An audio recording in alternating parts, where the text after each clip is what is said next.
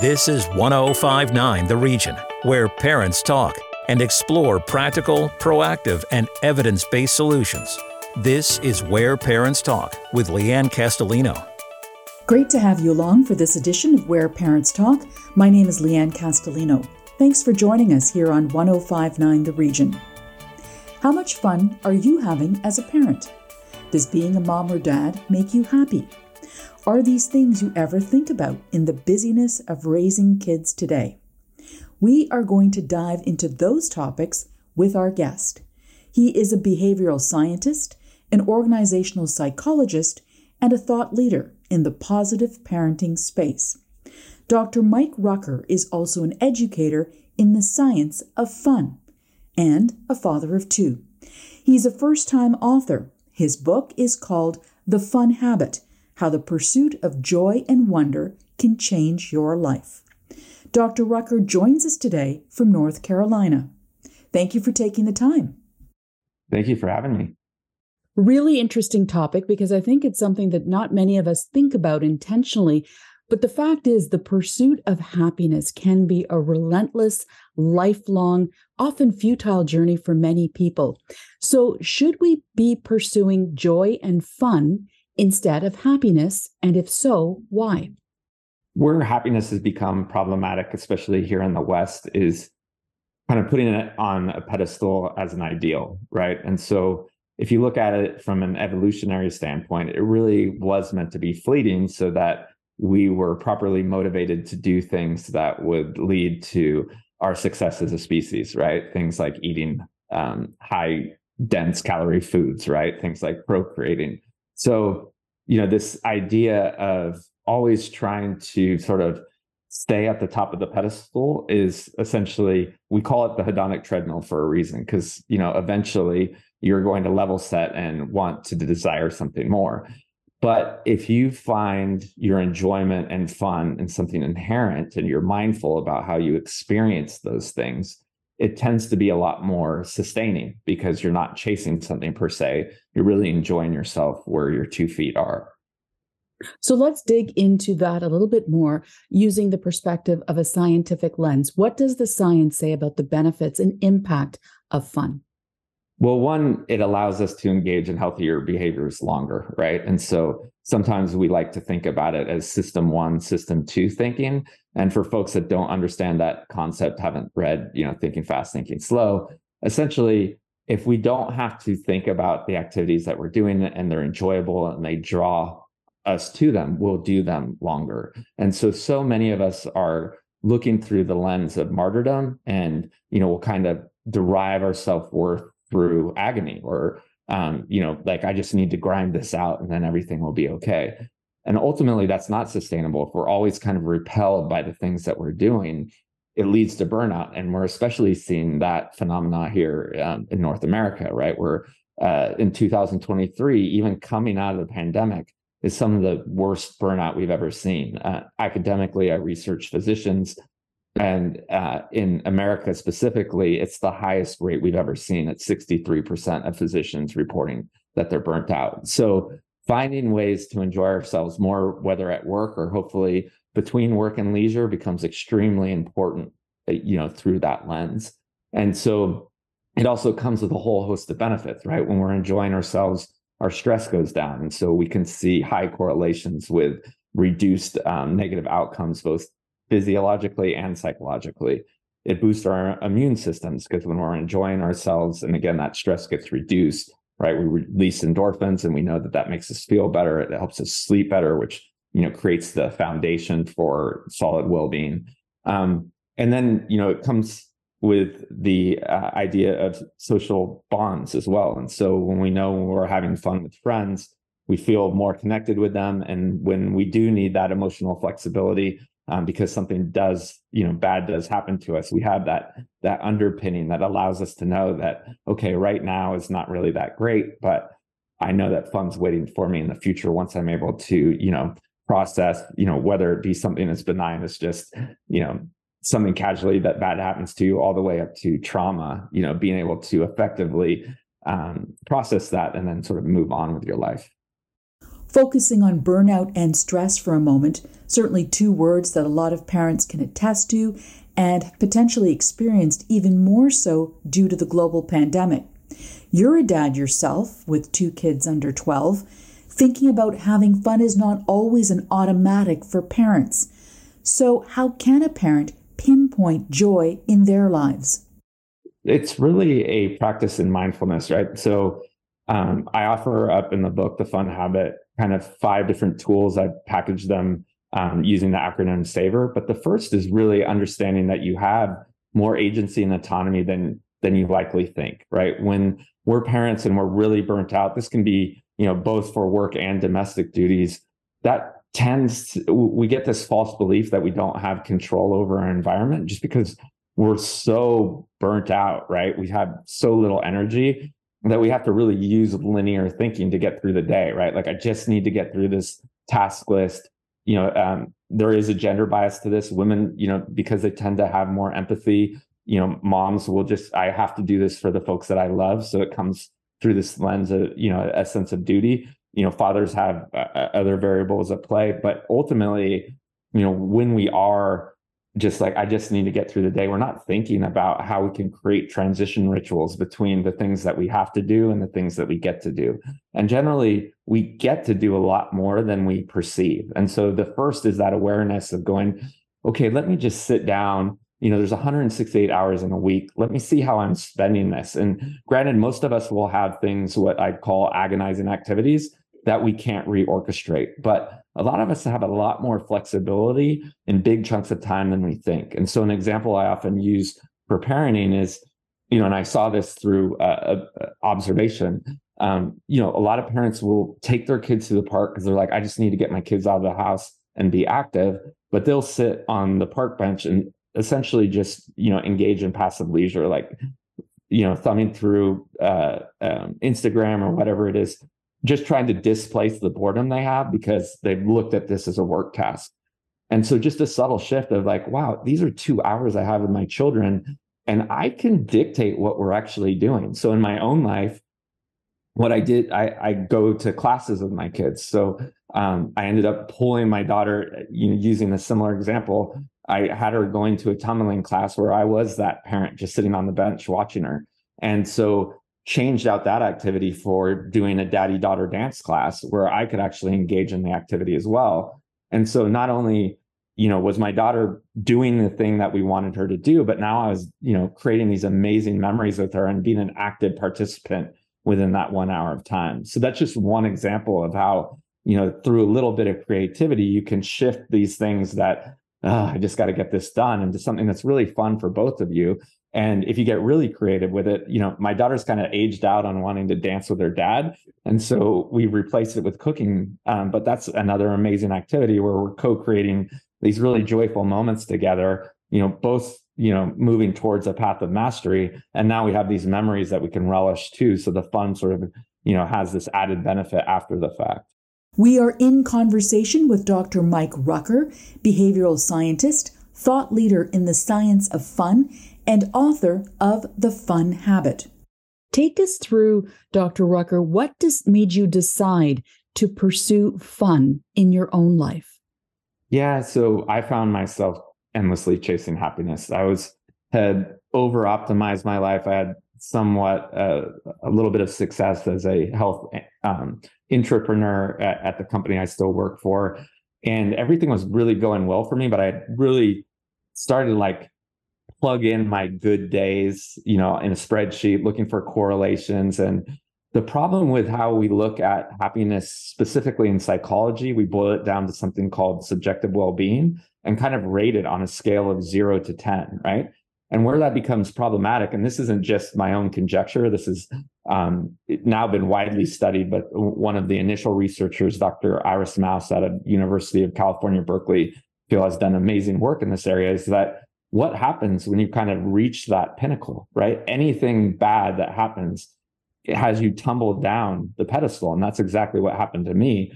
I'd over-optimized my life for always trying to be as happy as I could. And in 2016, not only did I lose my younger brother quite suddenly, but I also, lost my ability to run. And I was, that was one of the main activities I had for fun. So obviously would way rather have my brother back than my hip, but that 1-2 punch of becoming an only child essentially, and then not identifying as a runner, which was, one of my main facets of my personal identity, really blew me up. And so I kept trying to I can will myself out of this. I'm a helpless optimist and I found that the more I tried to dig myself out of the hole, the less happy I was. And I've now come to discover that once you are always chasing happiness or sort of hold it up as an ideal, so not necessarily valuing, it's important to, talk about semantics here, right? Like wanting people to thrive, valuing happiness as an ideal, wanting your family to be happy, that's not problematic.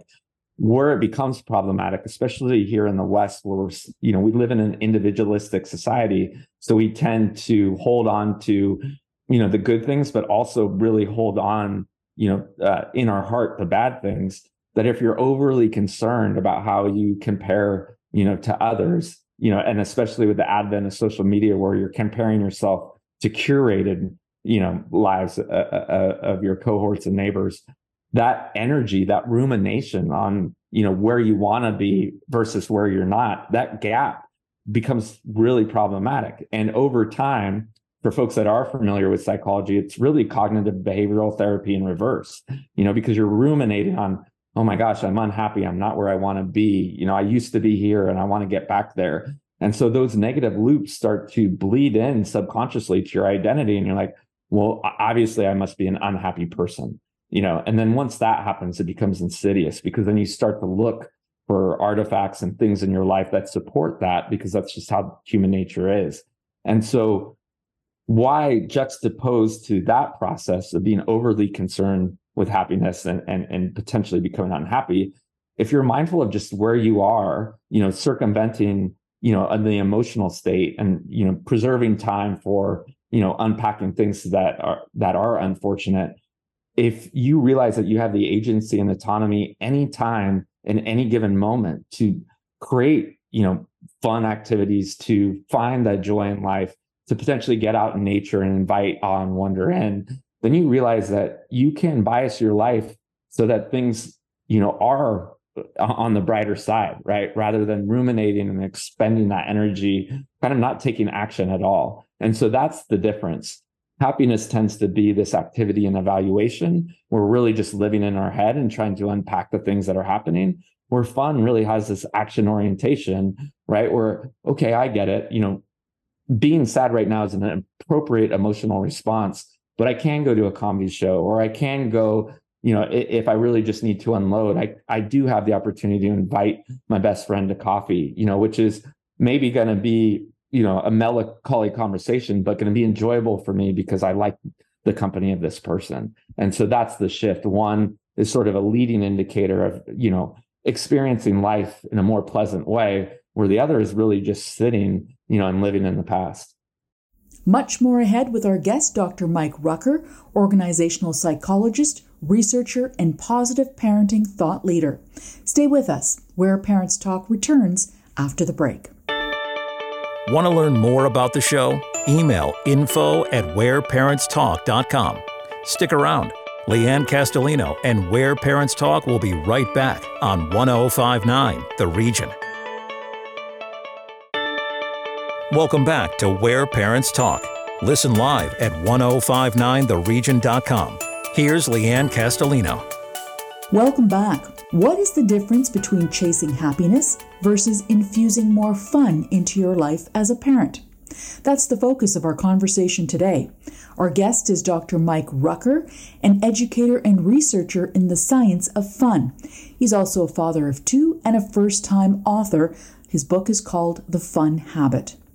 Dr. Rucker, the pandemic has many people discovering or rediscovering parts of themselves that perhaps they never previously considered. What would you say resonates about your book now because of COVID-19?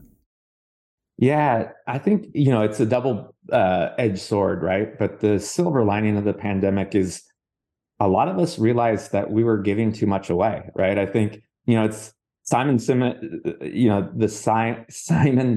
of the world this idea of knowing your why, I think was important, right? That was a big idea before the pandemic.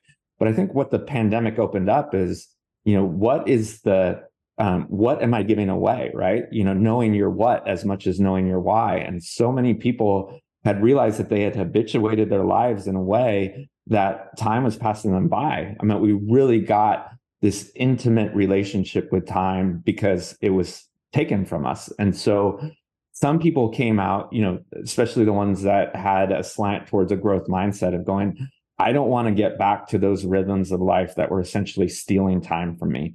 While others habituated their lives in a way where they weren't contacting their friends, they were worried about their personal safety. And it's not like we're out of the woods, right? I mean, COVID's still a real thing.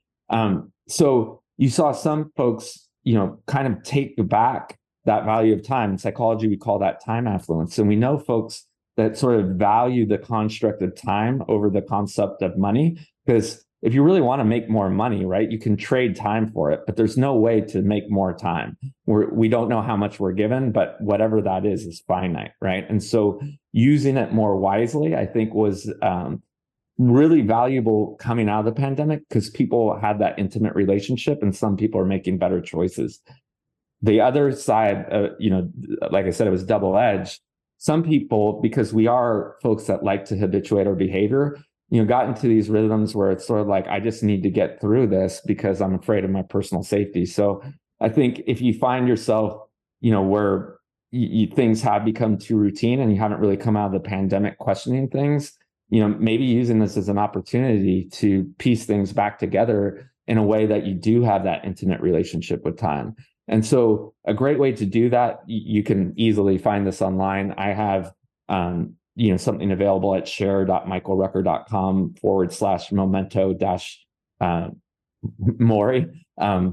But there's some other ones as well. It's figuring out, looking at your life in kind of a grid and figuring out like how much time do you have left. And just that visual representation can be really meaningful. Like, wow, okay, I want to understand how I'm going to spend the rest of this time, because a lot of us don't think about that with the end in mind, right?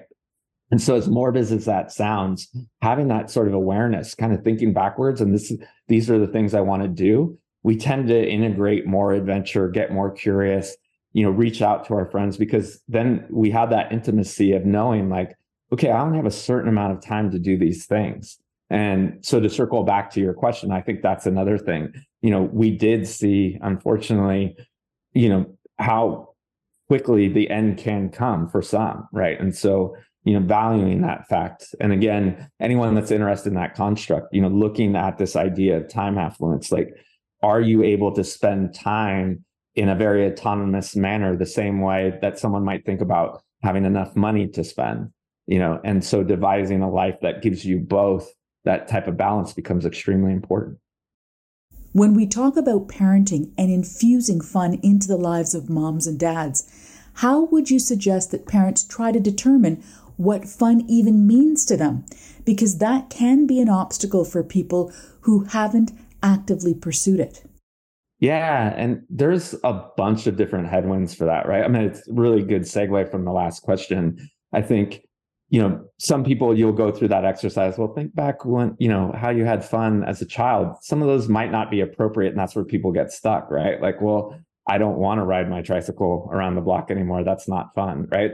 Because it can be a good place to start. For a lot of folks, they'll remember that they really enjoyed a hobby, perhaps music or whatever it was, and then they can go back to it. But for others, they might have aged out of what they like. And so it really does require to get a little bit curious. And so that is when you can look at, things like social media, specifically with your friends, or, just exploring things that might be enjoyable, getting out of those rhythms and just trying a few things.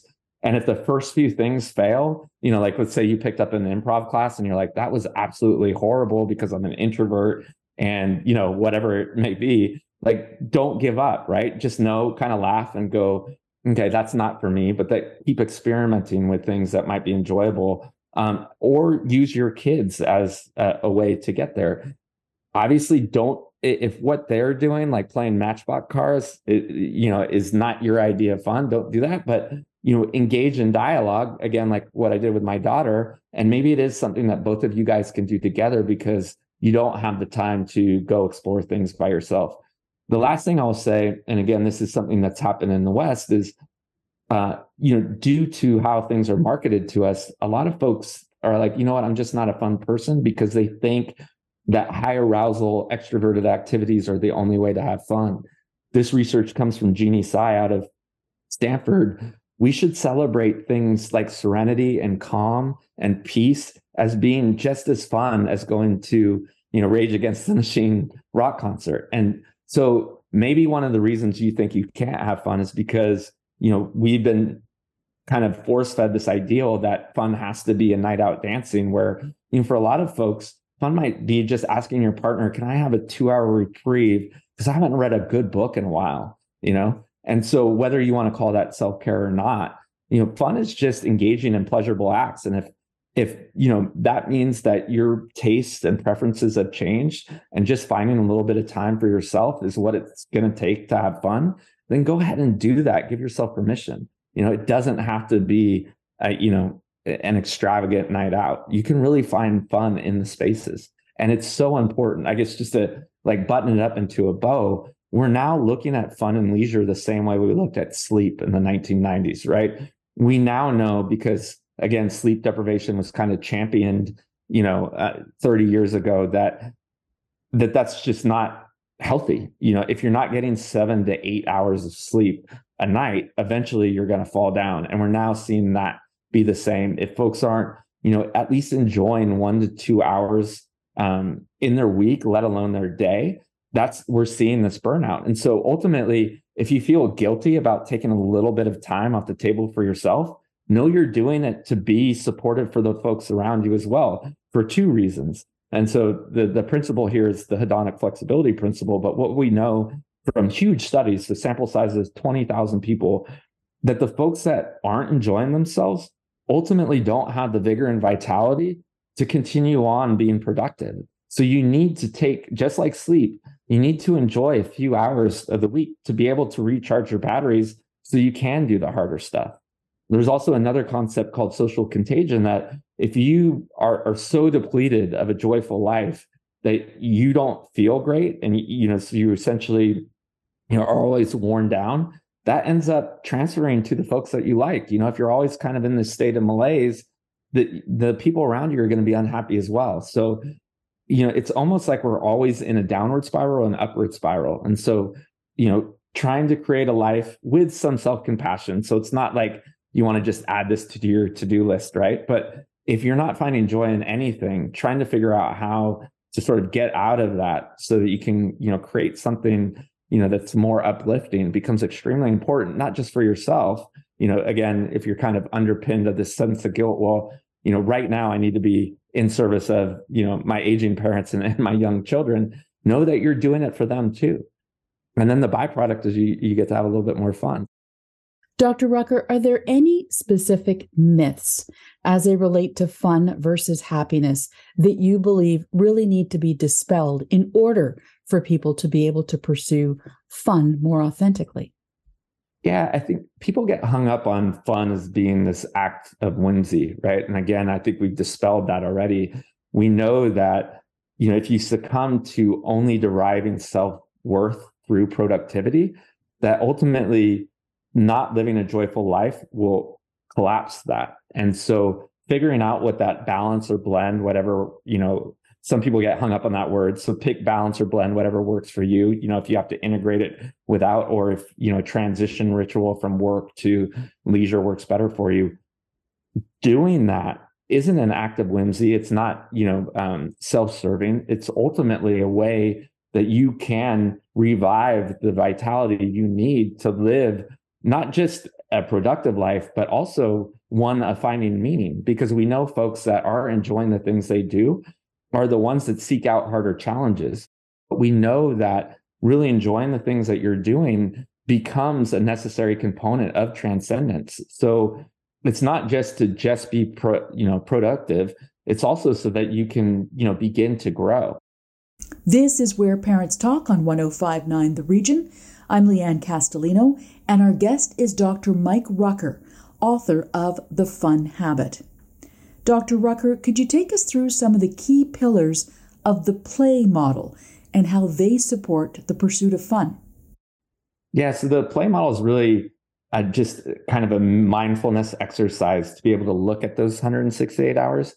Play stands for pleasing, living, agonizing, and yielding. And it's a way to look at the activities in your week through the amount of energy you expend doing them and the amount of pleasure they bring you. And so when you look at that model, and it's really easy to find, Googling Rucker play model will come right up. It allows you to take, again, a pretty easy exercise of looking at the 168 hours in your week and plotting them on those 4 quadrants. And then each quadrant has a way of, potentially pushing it up so that it's more enjoyable. Let's take agonizing activities, which are, take a lot of energy and really not enjoyable. Like there's a whole host of different strategies. Are there ways to potentially get somebody else to do it, right? Again, this is sort of rooted in privilege, but, if you look at how much your time is worth, maybe you instead of doing laundry, you do fluff and fold, right?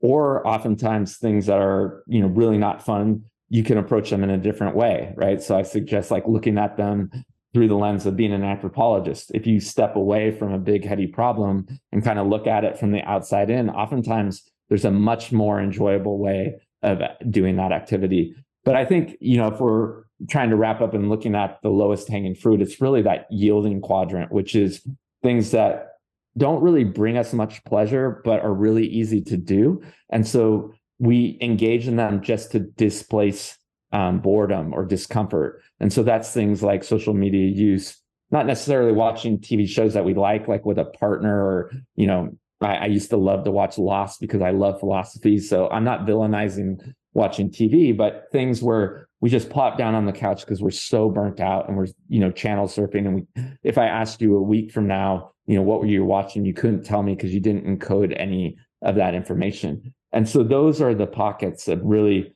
how can I do a different activity within this space? Because what we know, and again, we classify this as active leisure versus passive leisure. If we're really enjoying that time, that tends to be invigorating. And so, again, just mindlessly, spending that time doing passive leisure, it doesn't fill us up. It doesn't really add to rest, even though we'll trick ourselves, because we're on the couch. But when we start to integrate these things that are more enjoyable, when we check in with ourselves the next day, we generally do have more vitality and vigor. But it's hard to get there psychologically because, it is just comforting, right? When we're so tired to just kind of plop down and do nothing. And so that's how that model can be used to essentially get really strategic about and more mindful about how we're spending our time. Dr. Mike Rucker, author of The Fun Habit, How the Pursuit of Joy and Wonder Can Change Your Life. Thank you so much for your time and your insight today. Thank you so much for having me. The full video version of this interview and podcast is available at whereparentstalk.com. I'm Leanne Castellino. Thanks so much for listening. Hope you'll join us next time. Sign up for Leanne's parenting newsletter and so much more at whereparentstalk.com. This is Where Parents Talk on 105.9 The Region.